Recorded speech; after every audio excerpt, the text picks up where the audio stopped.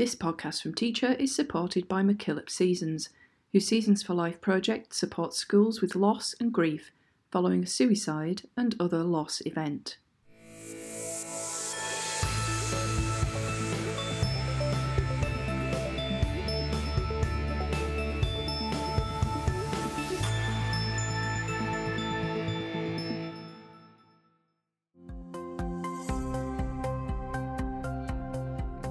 Thanks for listening to this episode of Teacher Staffroom, where we catch you up on the latest evidence, insight, and action. I'm Rebecca Vukovic.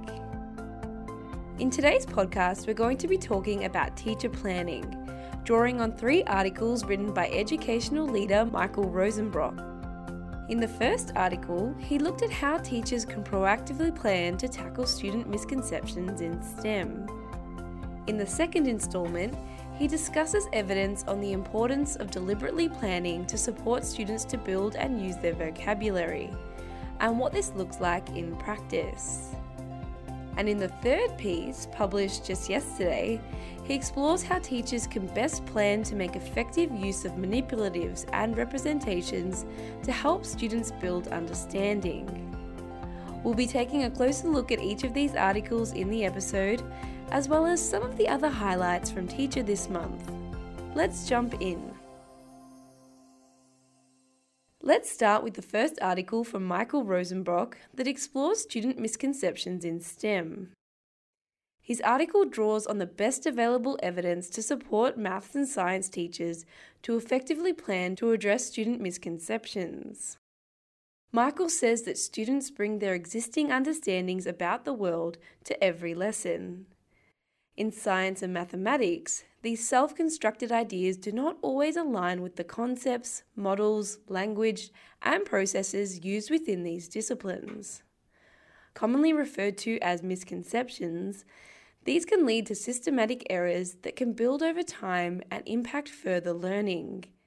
He suggests that proactively planning to address misconceptions is vital to ensuring that every student develops a strong understanding that they can build on over time.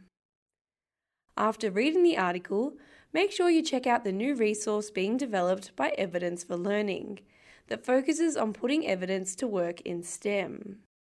I'll link to it as well as all the articles I mentioned today in the transcript of this episode on the Teacher Magazine website.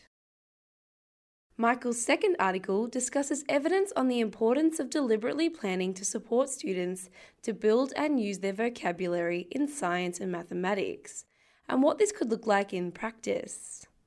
In the article, Michael poses several questions for educators.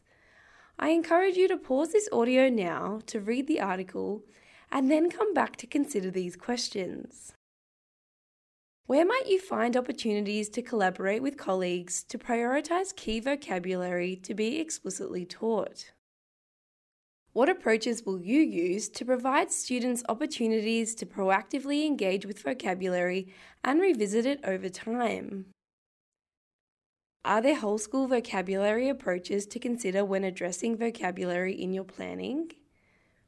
How can you ensure that your planning accounts for words which have more than one meaning, which may impact student understanding?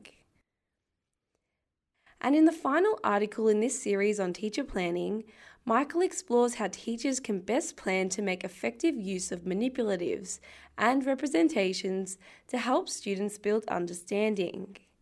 In the article, he writes, "There are many concepts in maths and science, such as the multiplication of fractions or the behaviour of subatomic particles in the atom, that require either abstract understanding or relate to a scale or context that is beyond our experience of reality. To address this, teachers frequently use manipulatives or representations to support students to build understanding. Planning to do so effectively can have a positive impact on student learning." After reading the article, here are some questions that Michael poses for educators to consider.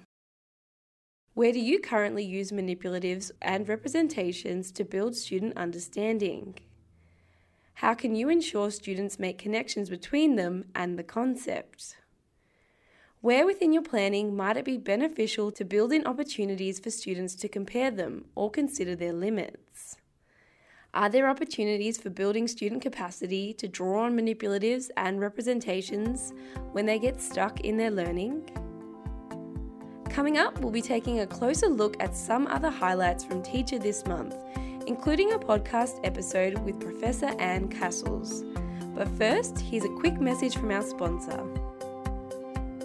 You're listening to a podcast from Teacher Magazine, supported by MacKillop Seasons, whose Seasons for Life project supports young people affected by suicide and other loss events throughout Australia. Free for Australian high schools and based on the strong evidence base of the Seasons for Growth, Change, Loss and Grief education programs, the Seasons for Life project builds wellbeing, resilience, social and emotional coping skills and strengthens supportive relationships. Earlier this month, teacher editor Jo Earp sat down to record a podcast episode with Professor Anne Castles, Australian Research Council Laureate Professor at the Australian Centre for the Advancement of Literacy at the Australian Catholic University. She's also a keynote speaker at ACER's research conference next month in Sydney. The conference theme is Becoming Lifelong Learners, and presenters will be examining research around how to improve continuity of learning in the first 12 years of a child's life. The title of Anne's keynote is Ensuring a Safety Net, Supporting Low Achievers in School Contexts. In the episode, Anne talks more about her work, discussing some of the research on learning to read, and gives listeners a taste of what delegates can expect from that research conference keynote. Here's Anne discussing why learning to read or reading instruction is such a controversial area of research. Particularly in primary school, reading is just so prominent. If a child's struggling with reading, then it's very evident. It gets in the way of all the other things that they might be doing in the classroom. And as a result of that, both parents and teachers are very, very focused on literacy. And the fact is, all children are different. Some have wonderful skills in maths but might find it more difficult to learn to read. Others are completely the opposite. But I think literacy gets a focus because of the fact it's seen as so important to success in accessing the curriculum and then down the track in all aspects of your life. I mean, if you can't read well, that limits you so much. And I think parents become terribly concerned if they think their child is falling behind in something that's so important. The next piece I'd like to tell you about is the latest instalment of our Teacher's Bookshelf series. This one features an extract from Building a World-Class Learning System, Insights from some Top-Performing School Systems by Professor Jeff Masters. In this new publication commissioned by the US National Center on Education and the Economy, Jeff, who is the Chief Executive Officer of the Australian Council for Educational Research, focuses on learning systems in 5 jurisdictions that have long performed well on the OECD's Programme for International Student Assessment, or PISA. In the book, Jeff explores what the education systems in British Columbia, Estonia, Finland, Hong Kong and South Korea have in common, the strategies they employ, and the decisions they are making to support students now and in the future. After reading the article on Teacher, consider these questions. How do you identify individual learners' needs in your own school context? What strategies do you employ to address these needs? Do you monitor and evaluate the effectiveness of these strategies? And finally, we launched Series 2 of the School Assembly podcast this month.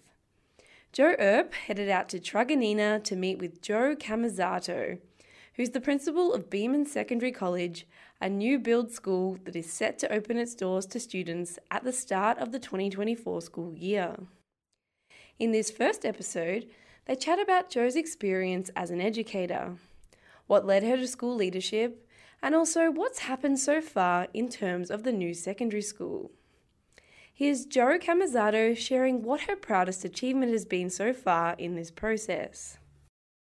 I think the proudest achievement was that 3 weeks ago we had what I call an informal meet and greet opportunity for the families, and we really had limited ways to advertise that. We just sort of sent out, a digital fly, if you like, to the local schools, to the local community centre. We didn't even have our school Facebook page at that point, and we were really hopeful that some families would pop into the local community centre to just meet us, to let us know what part of the world their family originated from, to give us their view on the uniform pieces we had on display.